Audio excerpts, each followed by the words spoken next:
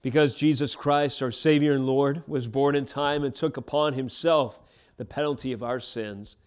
We praise you, O Lord, for granting us access to Mount Zion. No longer do we stand in fear of judgment before Mount Sinai, afraid to touch your presence, for lack of a mediator and lack of a holy and perfect high priest.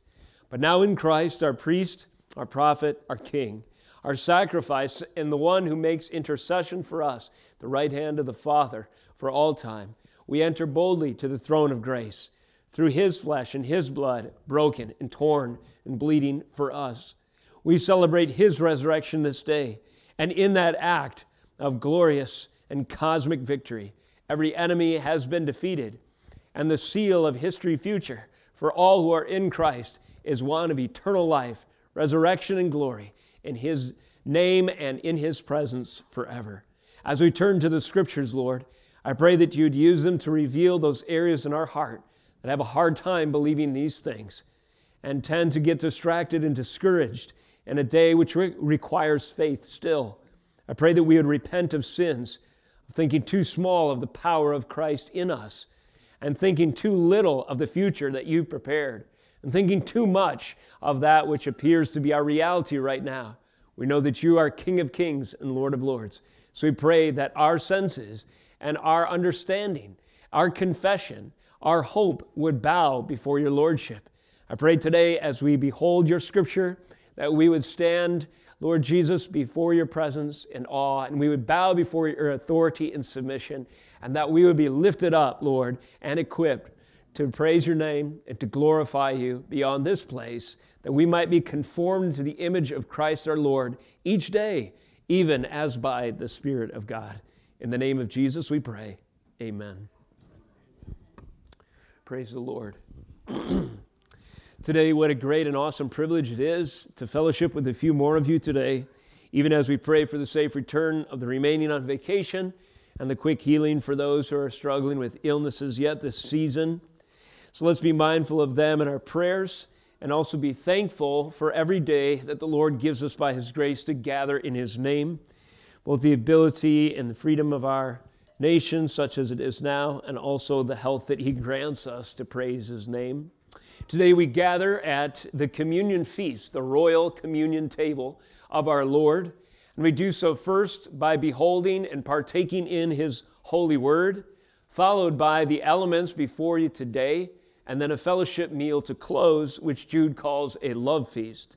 So this is a glorious day for the saints to gather in the name of Jesus, to be obedient to the call to worship, and to behold its significance and meaning more deeply from the scriptures. So let's do that by turning to Jude today. We'll consider two verses primarily in this message, verses 14 and 15. Jude, of course, just one chapter long. The title of this morning's sermon is Holy versus Ungodly.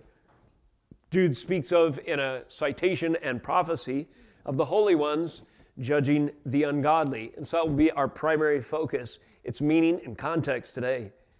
Much like the other references in this book, this epistle to equip the church, our goal in preaching today will be to magnify the message of Jude by means of its context.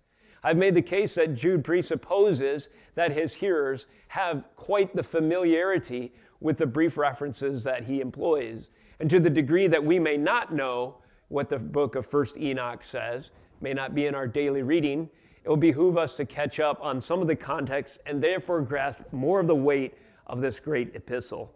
With that introduction and your hearts standing in reverence before the Lord, would you rise for the reading of the scriptures today as you're able? Let us behold God's word. This is the book of Jude, verses 14 and 15. Here are the Holy Scriptures.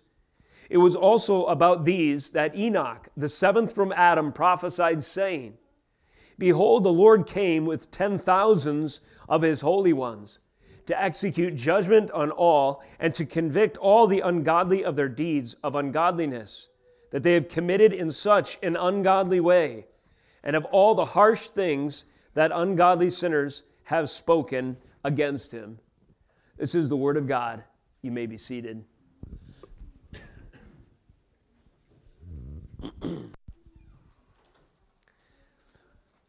Let me give you a little review in context.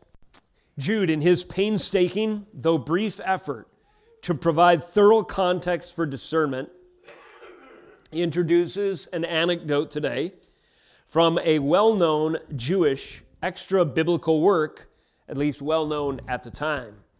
So this would be in some reference, or some people might call First Enoch, or others refer to as the Book of Enoch. This was, again, not in the Holy Scriptures, but an attending piece of literature, something like maybe a commentary we might use today, near as the historians can figure, written in the 1st or 2nd century before Jesus came. So in this ancient document, the shadowy Old Testament patriarch, Enoch, is quoted, pronouncing final judgment on the unrepentant enemies of the Lord. So Enoch, the seventh from Adam, as Jude describes him, and as a few details are recorded of him in Scripture, is cited as prophesying against the enemies of the Lord. And this is fitting for several reasons, which we'll see, I trust, in the course of this message today. But of course, the most obvious point in context is Jude's primary purpose in his epistle is to prepare us to discern and oppose enemies. So Enoch was one who discerned and opposed enemies in his day, according to Jude. And so he uses him as a positive example. Though the book of Enoch, as I referenced before, is not, nor should it be, I would argue, included in the canon, which means the list of authoritative Spirit-inspired books of the Bible. So the book of Enoch is not in the Bible, nor should it be. Nevertheless, Jude confirms at least the validity of this quote and its origin in verses 14b and 15.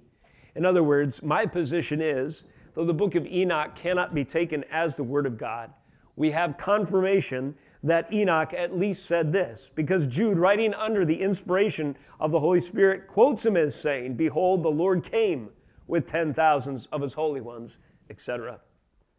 So, Jude then adds in this citation yet another category of literary device, so way of speaking, in his literature or in his letter to underscore his message of warning and equipping the early church.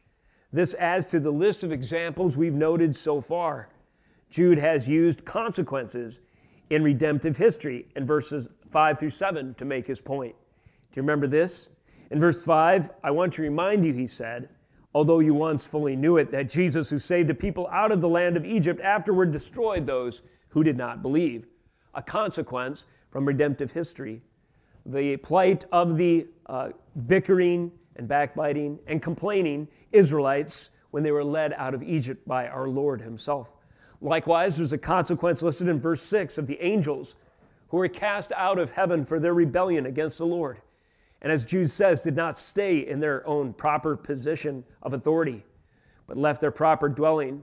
These received swift and utter consequences, including eternal chains, gloomy darkness, awaiting the great day of judgment, perhaps the day that Enoch himself prophesied of, and Jude quotes in our text. Likewise, Sodom and Gomorrah, another example in history of consequences that fell upon the enemies of the Lord. Now to this he adds other ways of making his point as well. Not just these consequences from redemptive history, but an argument, one could say, from lesser to greater, or another way of speaking, citing the minimal case. And in this instance, Jude basically makes his point this way. If the archangel Michael, in all of his glory, being one of those celestial, unfallen, beautiful, heavenly beings, did not presume to judge the most wicked of creatures, Satan himself, because of his reverence for the Lord, how much more should we, argument from lesser to greater, walk in humility and not be presumptuous or so bold as to speak on the Lord's behalf or to circumvent his authority. Thus we see the difference between an enemy of the Lord and his gospel and his church and those who are humble followers and defer to the authority of the Lord. So we have arguments from history, consequences from history. We have an argument from lesser to greater, or citing the minimal case. We have three personal examples of rebellion, and those are listed in verse 11 as Cain, Balaam, and Korah, negative examples. And then our last message focused on 6 poetic analogies of what the wicked are like in verses 12 through 13. That would be these references to hidden reefs, shepherds feeding themselves, waterless clouds, fruitless trees, wild waves, wandering stars. And now today, we add yet another poetic or another literary device to make Jude's point. And here, he adds the prophetic testimony of a pre-flood believer, Enoch, in verses 14 and 15. So we might ask ourselves, perhaps this question has occurred to you, seems like we've spent some time in Jude, but I looked at this book and last I checked, it only has 25 verses. How can a book that's so short support multiple sermons? This is number 5 for us. And a partial answer is found in the depth of context, I would say. Jude's various references to events and persons are deep and profound. And understanding their context gives us an idea of what he's getting at. And so we've chosen to spend some extra time, therefore, studying things like the Exodus, celestial judgment, Sodom and Gomorrah, spiritual warfare, Cain, Balaam, Korah, those poetic analogies. And today is no exception with this reference to a shadowy and mysterious figure, but a powerful and glorious one, Enoch, from the Old Testament, pre-flood, 7th from Noah. So with that introduction, let me organize the rest of our message this way. Jude's words clarified by answers to the following. Jude's words clarified by answers to the following. Number 1, who was Enoch?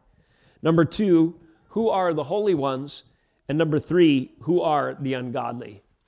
So today we'll seek to answer these questions from the context of Jude and the references from which he draws. First of all, who is Enoch? Verse 14 again, in Jude. It was also about these that Enoch, the 7th from Adam, prophesied. So who was this man? Kids, can you tell us a fun fact about Enoch? Does anyone know anything about him? What's a fun fact about Enoch? Usually people remember one specific thing for sure. Anybody? What was special about Enoch? Does anyone recall? Shout it out if you know. He never died. Very good, Owen. Thank you. Well, if he didn't die, what happened to him? Does anyone know? Excellent. God led him up to heaven. He went straight to heaven as far as we can tell. Very good. Turn with me to Genesis chapter 5, if you would. In Genesis 5, we have, as you recall, many different principles laid out. In the beginning of the book of the Bible, we have principles established according to creation and a post-fall world, holiness versus wickedness. And this all shapes the context from which Jude draws. In chapter 5, we see a list of descendants. Verse 1 says, "This is the book of the generations of Adam. When God created man, he made him in the likeness of God, male and female, he created them. And he blessed them and named them man when they were created." And then it goes on to give this sort of genealogical formula. When Adam had lived 130 years, he fathered a son in his own likeness, after his name, and named him Seth.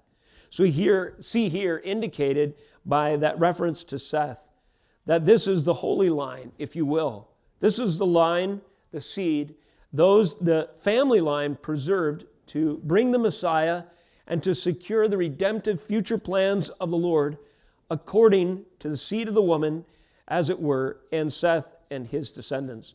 Now, in the line of these descendants, we come to one in verse 22. Let's go back to 18. When Jared had lived 162 years, he fathered Enoch. And Jared lived after he fathered Enoch 800 years and had other sons and daughters. Thus all the days of Jared were 962 years, and he died. Note some of these ages: 800 years, 895 years, 830 years, 910 years, 840 years, 905 years, 815. You see the average there? Late 800s, people are living a long time. 800 to 900 years. Verse 21, when Enoch had lived 65 years, he fathered Methuselah. Verse 22, Enoch walked with God after he fathered Methuselah 300 years and had other sons and daughters. Thus, all the days of Enoch were, who knows? How old was Enoch when he didn't die but stepped into glory? Anyone know? 365. For those of you cheating by reading the scriptures, good answer. Verse 24, Enoch walked with God, and he was not, for God took him. Do you notice something conspicuously different in the record? Even when we compare the years of leaving this earth, everybody else is living like 800 to 900 years, with the exception of Enoch. At 365 years, poof, he's gone. Why? Because he walked with God and he was not, for God took him. So this is Enoch.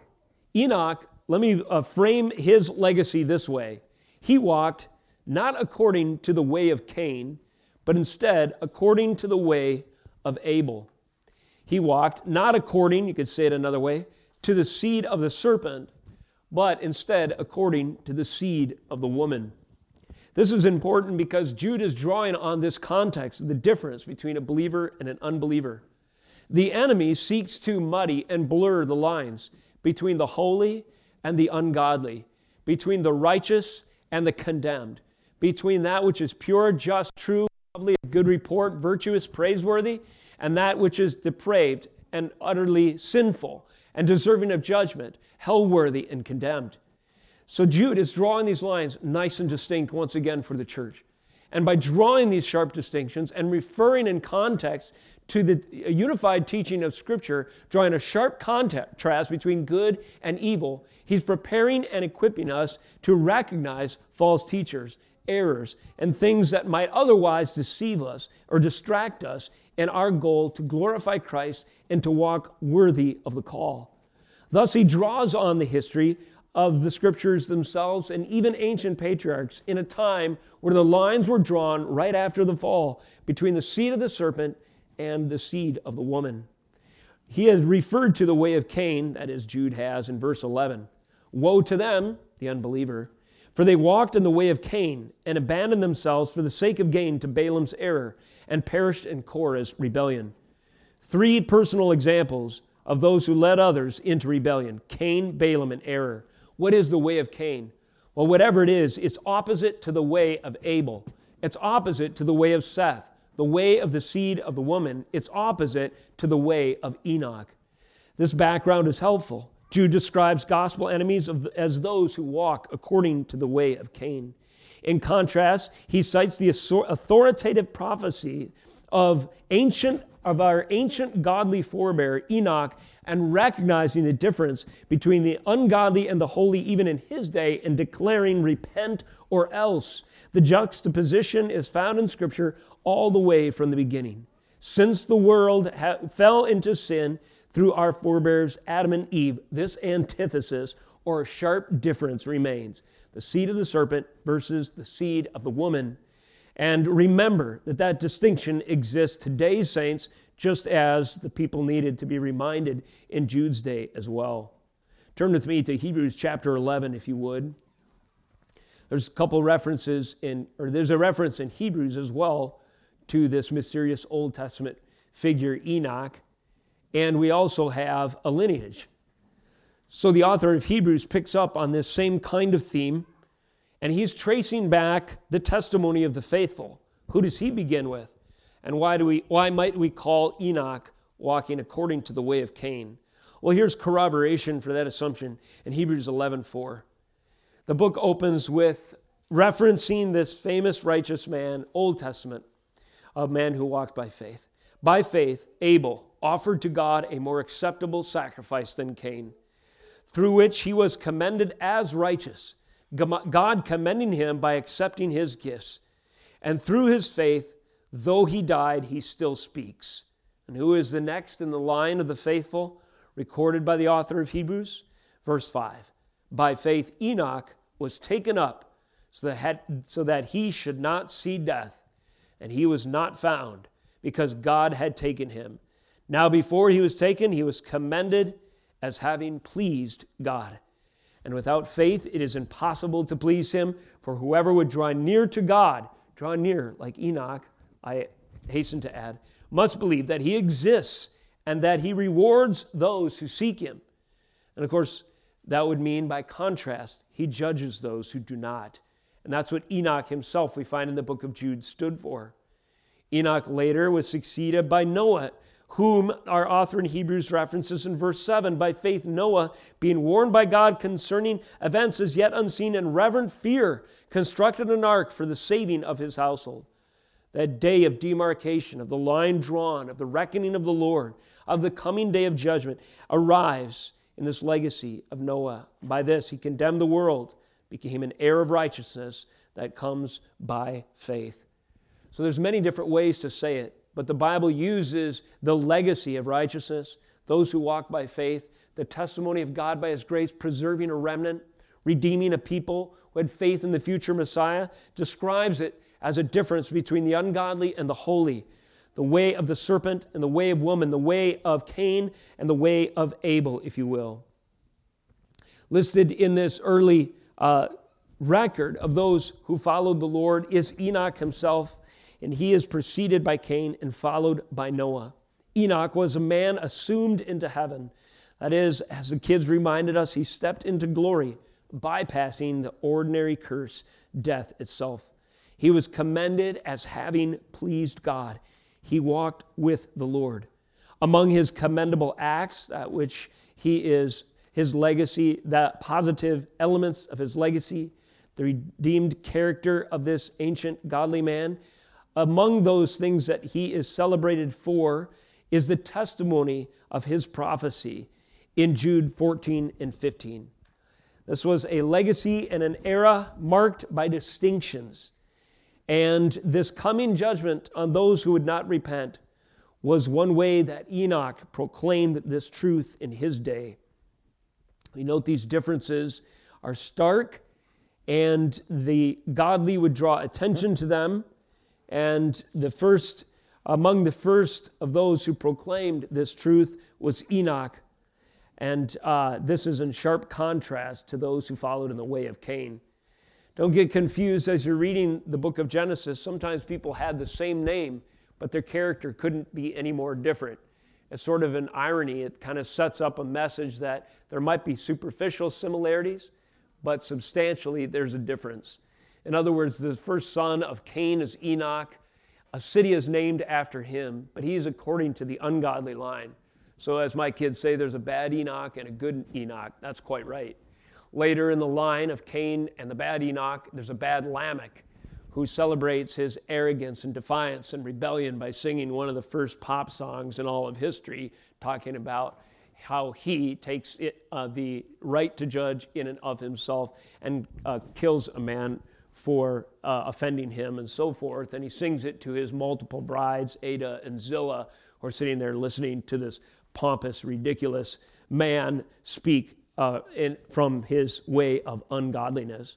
So this is the context from which Jude draws. Who was Enoch? He was one who walked in the way of Abel. He was one who pointed out the difference between the holy and the ungodly. He was a prophetic icon.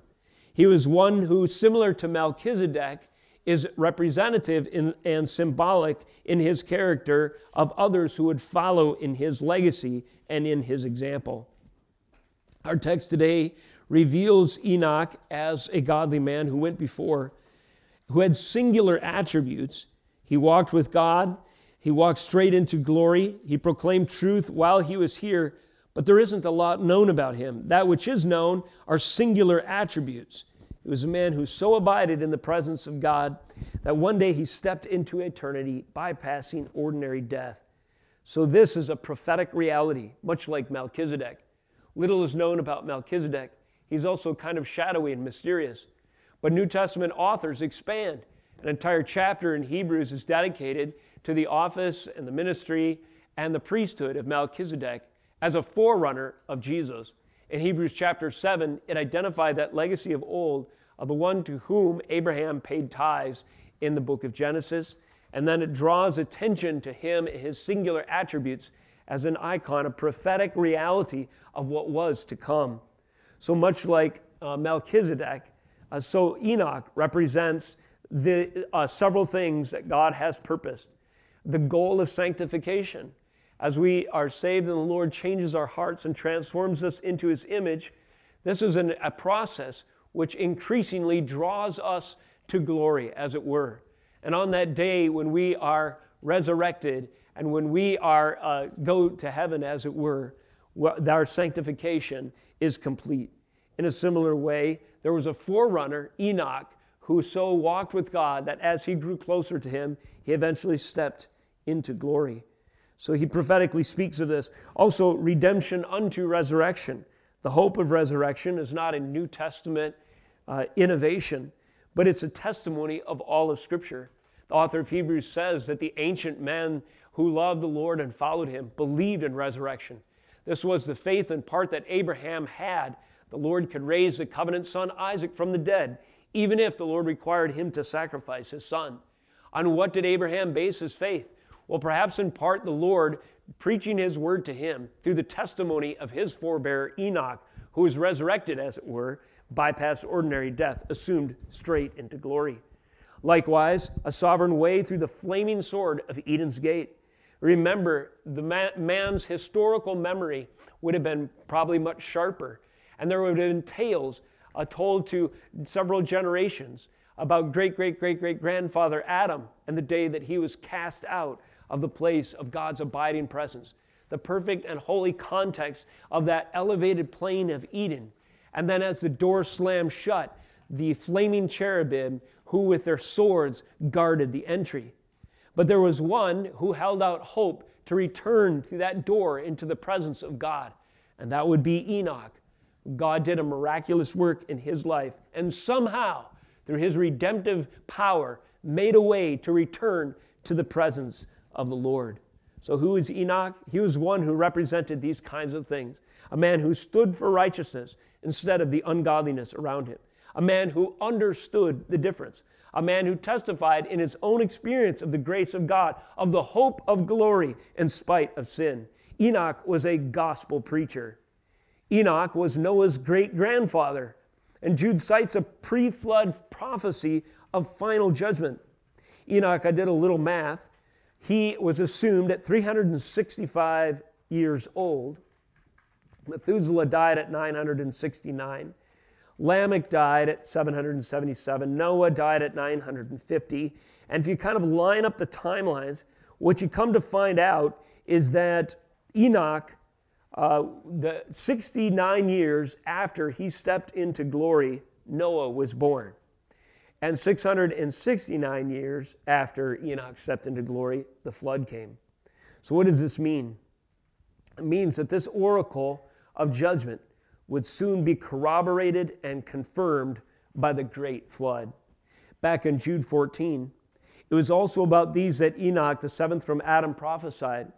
To the ungodly and wicked of his day, Enoch said, "Behold, the Lord came," which is a way of speaking of the certainty of coming judgment in this past tense, prophetic past tense, with 10,000 of his holy ones, to execute judgment on all and to convict of the ungodly, all the ungodly of their deeds of ungodliness. So just as sure as God's word is certain, Enoch sees into the future, as it were, and proclaims to the ungodly of his day, there is a day of reckoning coming. No doubt people laughed at him as they did in Noah's day and did not heed these words of warning.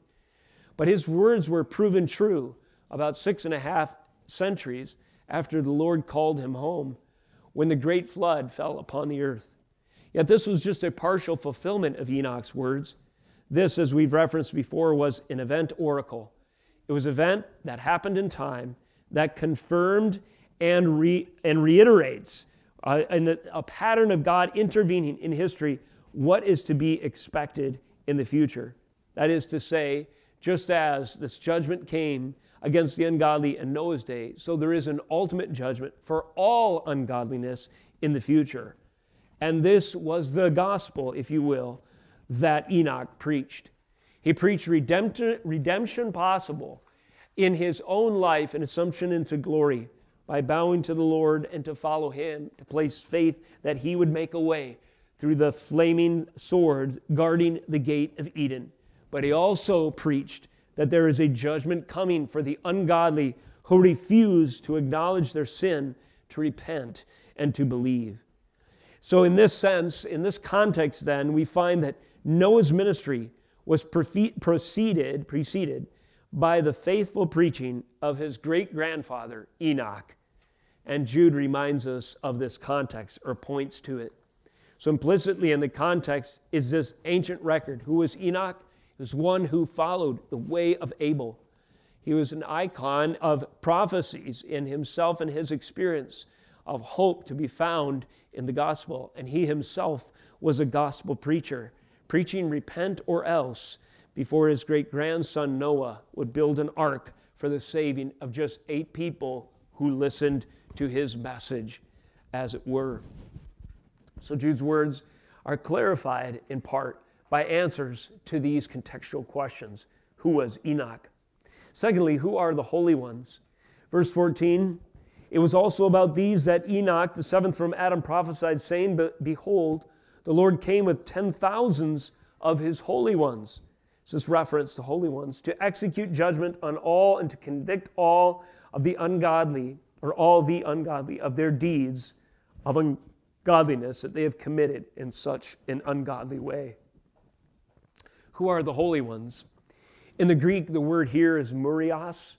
It's similar to myriad, and that's really what it means: an uncountable, an indefinite, incredible, awesome number, a terrifying multitude, 10,000s, or 10,000s upon 10,000s, indefinitely large group of people, or a group of forces or resources, etc.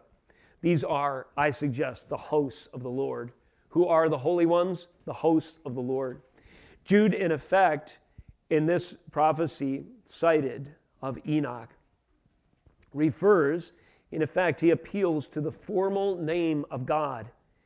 That name of God, or the concept of this formal name of God that is referenced here would be Yahweh, Sabaoth, who we've mentioned before. The Lord is known as the Lord of hosts, the Lord of Murias, the Lord of myriads, the Lord of 10,000s, an uncountable, indefinite number.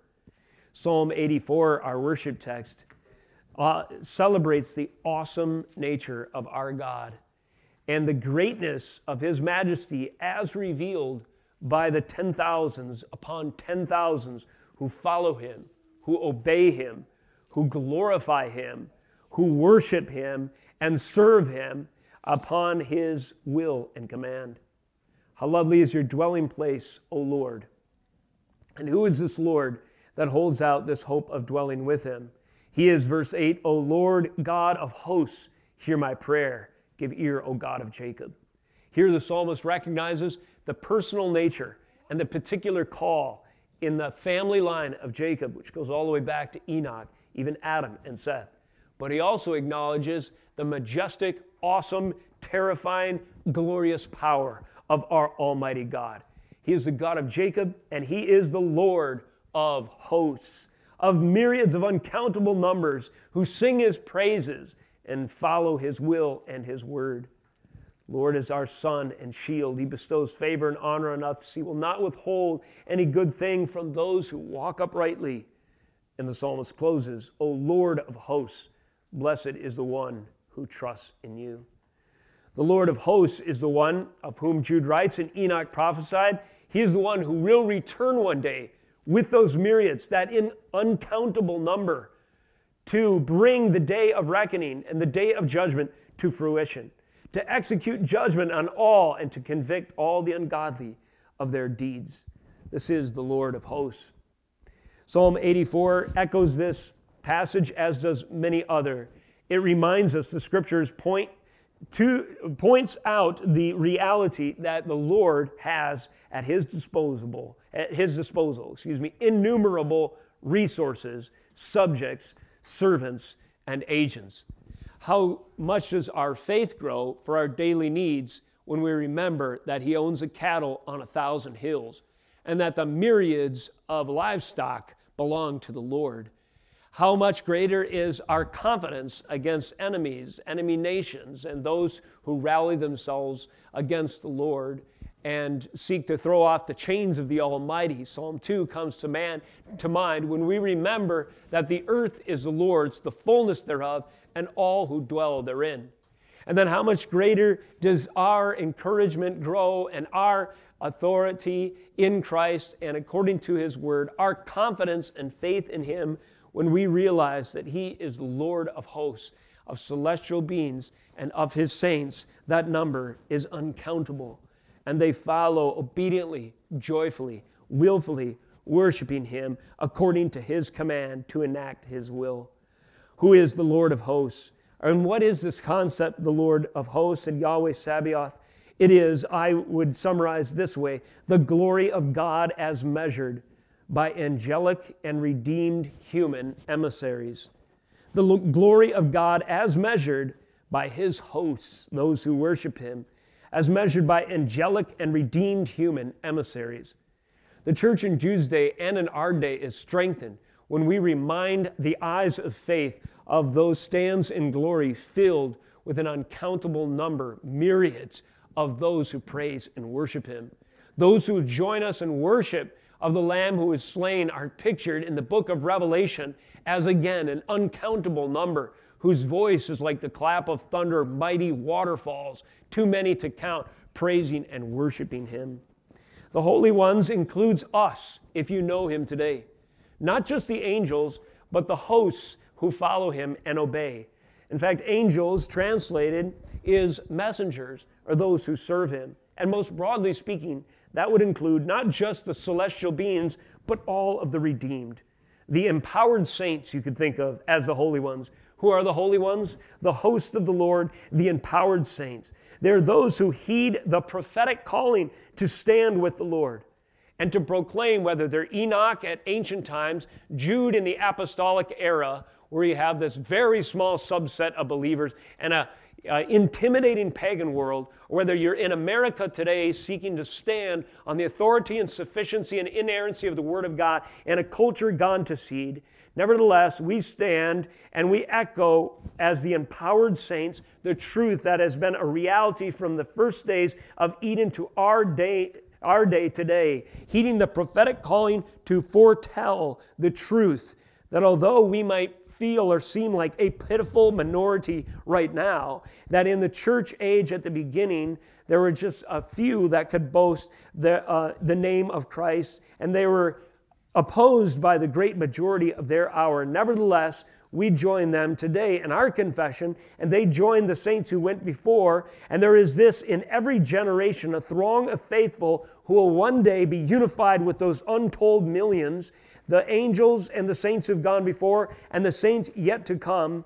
And the idea is, look to the perspective of Scripture so that we proclaim with the same conviction and confidence as the angels who accompany Christ on his return.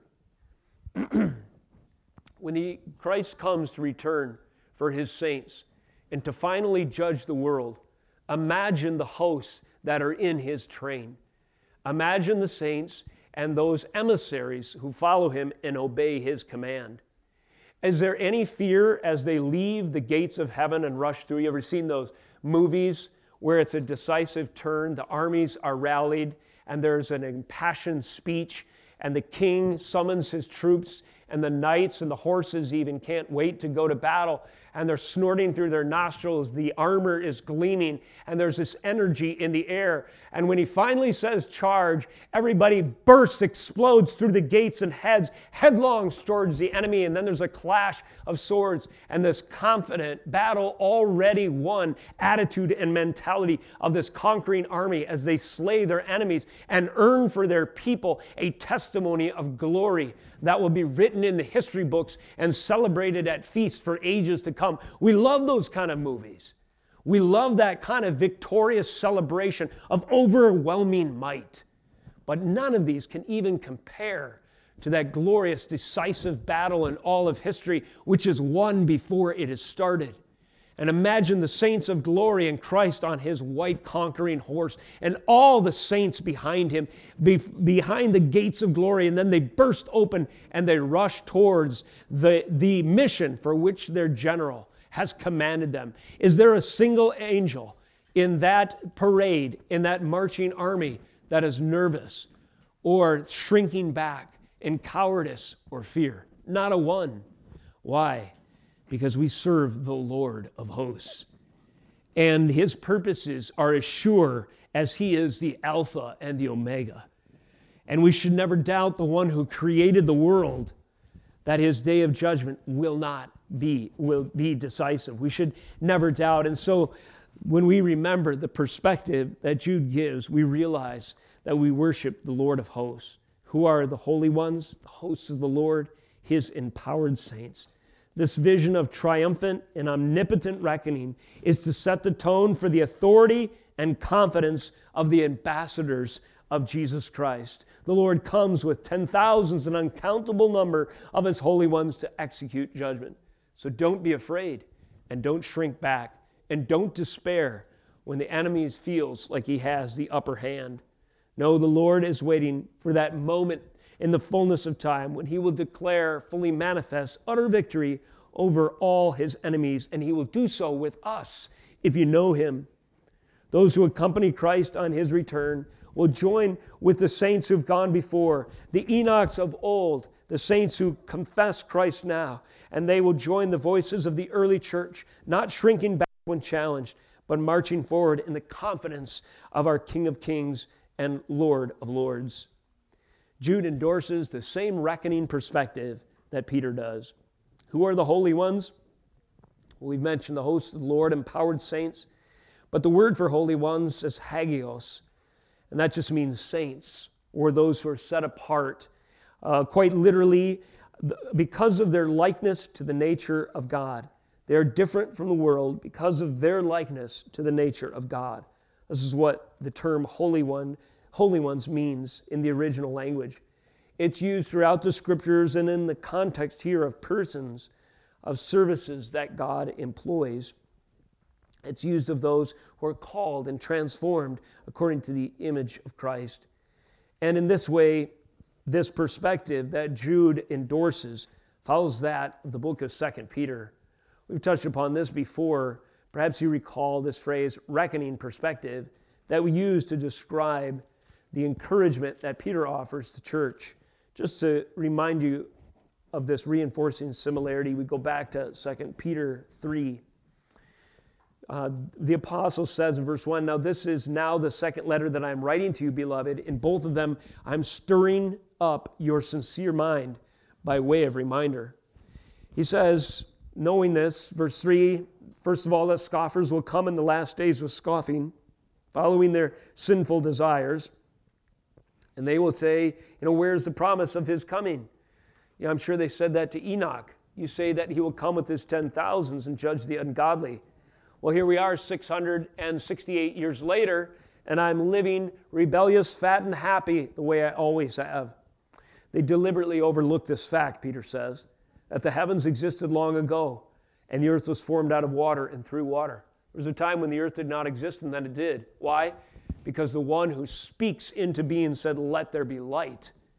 They deliberately overlook other things. Verse 8, that by means of these, the world that then existed was deluged with water and perished. They forget that there was a time when the Lord snapped his fingers and the fountains of the great deep sprang forth, and to the tune of 15 cubits, the highest mountain was covered by the instrument of the Lord's wrath and judgment, and only 8 were saved. But by the same word, the heavens and earth that now exist are stored up for fire, being kept until the day of judgment and destruction of who? The ungodly. So Peter joins Jude in this reckoning perspective. We are to look to the Lord and his purposes in history to gain confidence and clarity for right now, and to aid our discernment in telling the difference between the ungodly and the holy, and to be encouraged even when there is a spiritual battle on our hands.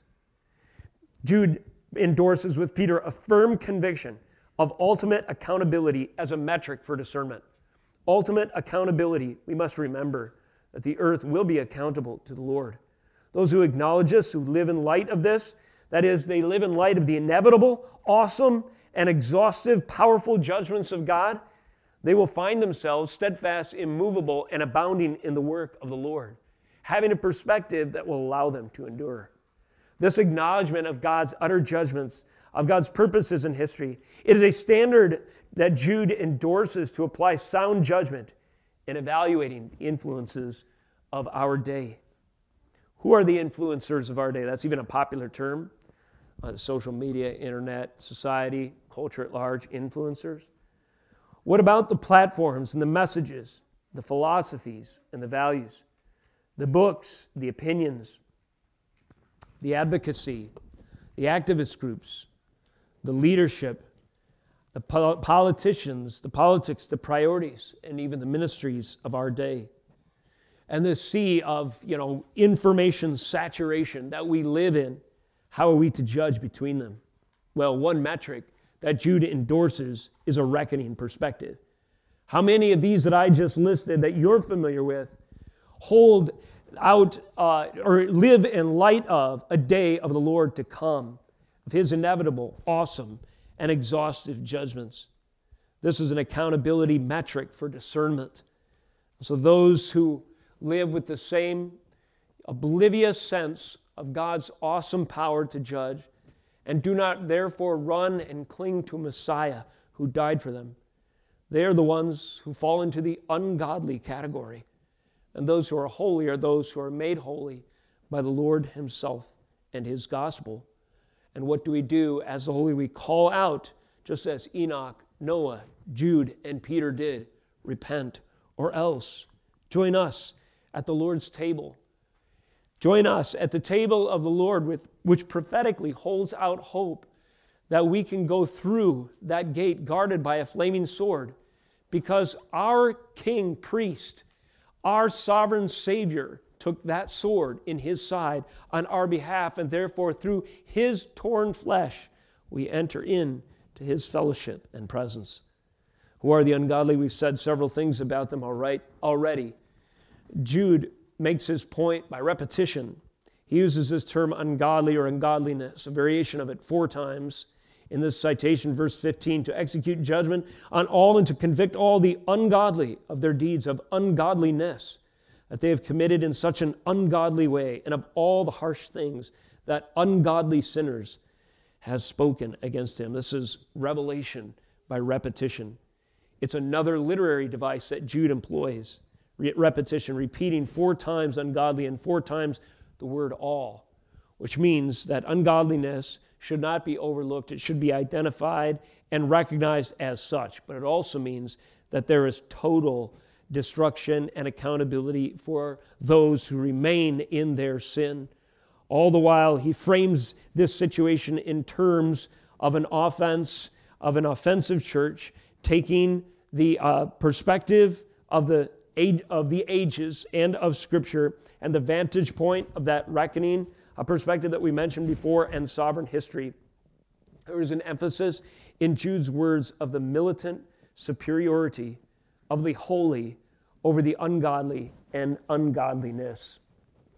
One way to say it is this, that Jude calls the church to join Enoch in going on the offense, if you will, to not see yourself in mere survival mode defending against your enemies, but to remember that if you are in Christ, you join the myriads of holy ones that sit in a position of authority as far as they are in Christ. To do what? To execute judgment on all and to convict all the ungodly of all their deeds of ungodliness that they have committed in such an ungodly way. Imagine a court situation. And there is, of course, the authority, the judge there represented, but there are also witnesses and testimonies. Now imagine a court for all of history, and God the judge ultimately has the authority. But there are those who stand as witnesses for or against the accused. And so we, being redeemed by Christ and standing for righteousness, stand with Enoch, Jude, Peter, and all the saints to rise to condemn anything that falls short of the standard of God's holy righteousness, perfection, and truth. In this, we join him in his declaration and sentence of judgment on all the ungodly. Another way to frame Jude's words is this: conviction is inevitable. If you are in Jesus Christ, that knowledge of the wickedness of your own sin came upon you with heavy conviction. A conviction that moved you to repent, to turn from that sin, to reject it, to stop self-justifying it, and to trust that Jesus died and had to die because of the wickedness of your own sin. This is what we call personal conviction. It's one of the first steps in repentance, of course. But there is conviction is inevitable. If we aren't convicted individually of our sin and therefore repent and turn to Christ, there is a conviction on the final day. And we will stand with all of the holy ones and declare guilty in the name of Jesus for the unrepentant and all the evil forces who refuse to bow before him. These are the clear distinctions and dividing lines that Jude endorses. If we remember these truths in this perspective, in this reality, then we will be equipped to discern and to oppose, better equipped to discern and oppose enemies of the church, enemies of Christ, enemies of his gospel. Who are the ungodly? Well, these culprits we can better understand in context. In context of all Scripture, reaching back even to the times of Enoch, seed of the serpent versus seed of the woman, that antithesis that has marked the history of mankind, its legacy from the very beginning. Jude opens his book providing some explanation in verse 4. He says, certain people have crept in unnoticed, who long ago were designated for this condemnation. Ungodly people, there's that term again, ungodly, who pervert the grace of our God into sensuality and deny our Master and Lord, Jesus Christ. Those who pervert the grace of God into sensuality. There are so many applications of this today, are there not? Anyone who would justify a revision of sexual ethics, for instance, or personal identity, or social norms in the name of tolerance, or the false idea, the promiscuous idea of the love of the Lord, disregarding the covenant terms of the love and the acceptance and the grace of God. You know, this acronym, DEI, diversity, equity, and inclusion, is one of the highest values of our day. And the new secular, ungodly religion celebrates this kind of thing. And what's implied in this is that no one is different from anyone else, but all in their subjective identity are on equal standing. And virtue and righteousness means accepting them as such. And this kind of perversion and ungodliness has increasingly affected the confessing church. We need the words of Jude as much as ever in our day. Why? Because there are those, like in the days of Jude, ungodly people who seek to pervert the grace of God into sensuality, to mischaracterize the terms of the gospel and what the Bible speaks to justify sin, or to justify revisiting things or characterizing things in the way that society prefers, to exalt different terms of righteousness and wickedness, and to create a false religion and to twist the scriptures to justify it. In so doing, Jude says they deny our only Master and Lord, Jesus Christ. Jesus Christ is not an ally. He's our Master. He's our Lord. He's not just an influential, wise individual in history. He's not just one who is, a ideal representing a high watermark to achieve. He is sovereign. He is personal. He is a Savior. He has intervened in history. He has declared victory over death and the grave. There was a real and satisfactory atonement for the sins of the elect that was purchased at the cost of his blood. He is Savior. He is Lord. He is King of kings. He is sovereign, and he rules at the right hand of the Father. Those who exalt or endorse any framework of spiritual understanding that falls short of Scripture's unified testimony of the divinity and atonement of Jesus Christ are the culprits. They are the ungodly. They are to be marked and rejected as heretics preaching ungodliness. We will, therefore, if we are faithful to our call according to the words of Jude, reject and mark and proclaim judgment unless one repents for any who seek to diminish or deny. Remember the closing verse, the glory, majesty, dominion, and authority of our Lord Jesus Christ. So these are the ungodly versus the holy ones. And we are called to walk in the way of Abel, the way of Enoch, and to recognize the distinction and to hold ourselves and others accountable to walk in the truth, to proclaim righteousness even in a day when there's some cost involved and where it's difficult. As we close this message and transition to communion, I'm reminded of several contexts which we've studied recently. Jude 12, for instance. These, he says, of the ungodly are hidden wreaths, or you could say, some translations, blemishes on your love feasts. they feast with you without fear. So though there are those who don't belong at the table of the Lord, they are those who are yet ungodly. The ungodly do not realize their own sin, and therefore they don't approach the holiness of God and the realm reserved for His perfection with fear, knowing that they don't deserve to be there. Much like Joseph's brothers did not deserve, this is another context point we referenced recently in our Genesis preaching, Genesis 43, an animal is slaughtered to make provisions for a royal communion feast. And the brothers, freshly realizing their sin some 22 years after they sold Joseph into slavery, they know that they are out of place. This meal is expensive. It's in an age of famine. The cost of this meal is an animal is slaughtered, I suspect, purposefully to indicate something symbolic to come. And here are Joseph's brothers quaking in fear. They know they don't belong. But God has used the grace of guilt and this meal to teach them something, that they must bow their hearts before His sovereign authority, confess their sin as sin, and trust that He will make a way to save them, that He will raise up an unlikely servant to stand in their place. The cost of satisfying the obligation will come with the giving of the covenant son. The Lord raised up Joseph, a son rejected by the covenant family, as His very means to save his family from starvation. And then the very sinners who sold him into slavery are there welcomed at His feast after they come to terms with their wickedness and repent. And this meal is similar for us today, is an exclusive royal communion feast. And we are to approach it with fear, recognizing that in our sin, we don't belong here. We step into the presence of God knowing that we will be incinerated in an instant unless a way is made for us to be purified. So as we come to Christ, we confess our sins and trust that the covenant Son was given in our place, Jesus Christ, the Joseph to come. Then the storehouses of glory are open to us, and the famine of our own sin and the hell judgment it deserved in the midst of this circumstance in a fallen world, the glories of eternal life and provision through the body and blood of Jesus Christ guarantee that we will feast at His table forever. And then the final reference we've touched upon recently is Hebrews 12:22, which says there's a feast day coming where myriads, again, the holy ones gather, angels in festal gathering.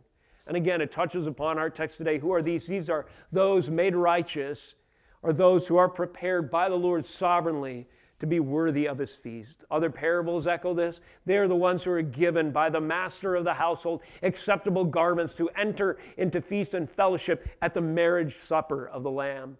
There are those who join the myriad of saints who recognize that Christ alone is their ticket into this feast, that join in glory one day to worship Him without end because of the great provision in His work on Calvary to redeem for Himself a people. So I encourage you to remember these things today as we seek to draw perspective from the Scriptures and as the table of the Lord is open and welcoming us as believers. So let us pray in transition. Father, we thank You for the message of Scripture which clarifies for us the beauties of our salvation.